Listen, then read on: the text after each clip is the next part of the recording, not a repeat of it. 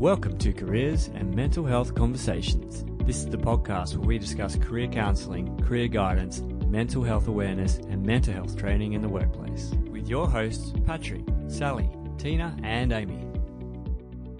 All right, Tina, welcome to the first Friday edition of the Friday Rant, I should say. This is going to be a frequent series where we really just get something off our chest that we've wanted to discuss and talk about.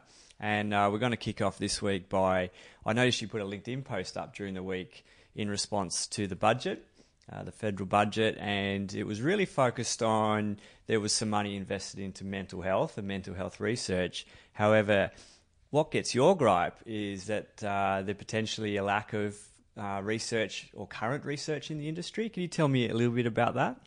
Yeah. Now, look, I'm not one to complain. I'm a POM. I don't whinge much. But this has been under my skin for a while and was brought to my attention when undertaking my mental health first aid instructors training. So mental health services and the provision of mental health services to the population is based on prevalence. So the number of people that experience particular mental health problems over the course of a year or in their lifetime or whatever. Mm-hmm. And this is really important data. Now, we're all working in Australia from data that was collected in 2007. 2007. So that's over a decade old.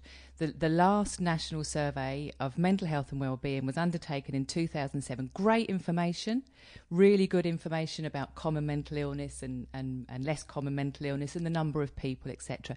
Now, this kind of information is needed to inform service provision. So how can service providers know how many people they're going to need to treat for a mental illness? They base it on data from the ABS. From 11 years ago. I know that they do collect their own data for performance management anyway, but it's still not a national overview. Why? Why has it taken us this long? I mean, we haven't got a new survey out. Do we know when a new one could be coming? I don't know. I haven't heard anything about a new survey being done or undertaken. And I don't want to keep giving the same message out there, but it's the whole vote winner thing. Let's think back to 2007. Mental health didn't have nearly as much awareness as it did. I think probably in the last 3, 4, 5 years it's gone up significantly, but over a decade ago, I mean, it was still extremely taboo. It's hard to believe that we use data from then for all our statistics now. Absolutely, yeah. And, you know, I don't even know if different organisations were even talking to each other about the most recent data that they're collecting. So there's no collaboration amongst services. So I know that there'll be some service providers that are really good at collecting their statistics around we have X number of people that are experiencing mild to moderate depression or moderate to severe depression, and these are the kind of services that they need. But we don't get to see that data nationally so that other services can be informed by it. So whose responsibility is this? Who do we need to put a rocket up? It's the government. It's the government? Yeah, it is. And you know, it doesn't matter who's in government, because since 2007, I mean, I arrived in Australia in 2007. We've had Labor, we've had Liberal. I've seen more Prime Ministers in Australia in my 10 years than I ever did in the UK. So it's all government. It's a lottery, effectively. Yeah. Completely. But it is. It's a government. It needs to be a national survey. All that money we spent on same-sex marriage vote, that was a complete waste of money. A complete waste of money. That should have gone through Parliament in its own right without going out to a referendum. That money would have been better spent on a survey. That was a ridiculous waste of time and effort. We all knew the result. We all got the result we wanted. Absolutely, so why did it take that long? Yeah, absolutely right. Spend the money wiser. So what can we do? Who do we need to lobby? Who can we speak to? I mean, Malcolm Turnbull, Bill Shorten. If you're watching, if you're listening, you need to do something. Who can we get to first? It's funny you say that, Pat.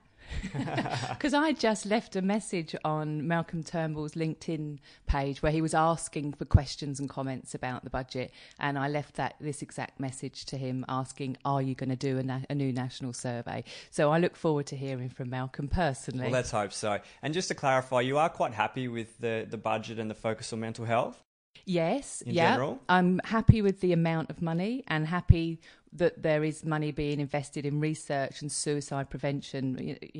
Any money that goes into mental health services is good money, but there really, really should have been more emphasis on services outside of hours. So for people that need to have access to mental health professionals outside of 9 to 5, for example, there is nothing in the area that I live in up around Redcliffe, North Lakes, Mango Hill. There's no aftercare services at all to speak of. Really? Yeah, that's where the investment. We know that research is needed, but we also know where the money needs to go now. And I guess if you've got a mental health condition, it's a 24-hour thing. I mean, you don't just get it during 9 to 5 hours. So why are the services only during work hours? Exactly. And so the early intervention stuff is really, really important, nipping things in the bud before they get really bad. But things sometimes do get really bad, and then those services need to be provided after hours. Right. So we're happy with the awareness around mental health. We're happy with there's a lot of money going into it, which is great. But we need some new data, and we need some more aftercare services and facilities, weekends, after hours. Exactly. And everything like that. Absolutely right. Right. So what can people at home listening or watching do? Who do they speak to first? Well, I'd say your local members would be a good place to start. The more we raise awareness with our local members that this is something that is really important to us and our communities, the better. And I think the squeaky wheel gets the oil, so it needs to be talked about more. All right, so if you're listening, watching, go out and speak to your local members, see if you can get them actively involved in lobbying for new services, aftercare services, and a new survey. We need something. Absolutely, we can't keep working off data from 2007. It's so much has changed. Ridiculous. It's too old. Great. Tina, thanks for joining the Friday Rant, and Pleasure. we really hope you enjoyed it. Thank you. Thank you. If you enjoyed this podcast and you would like us to appear in your feed, please hit the subscribe button, and you're also welcome to leave us a review. For more information, visit careerdevelopmentcentre.com.au.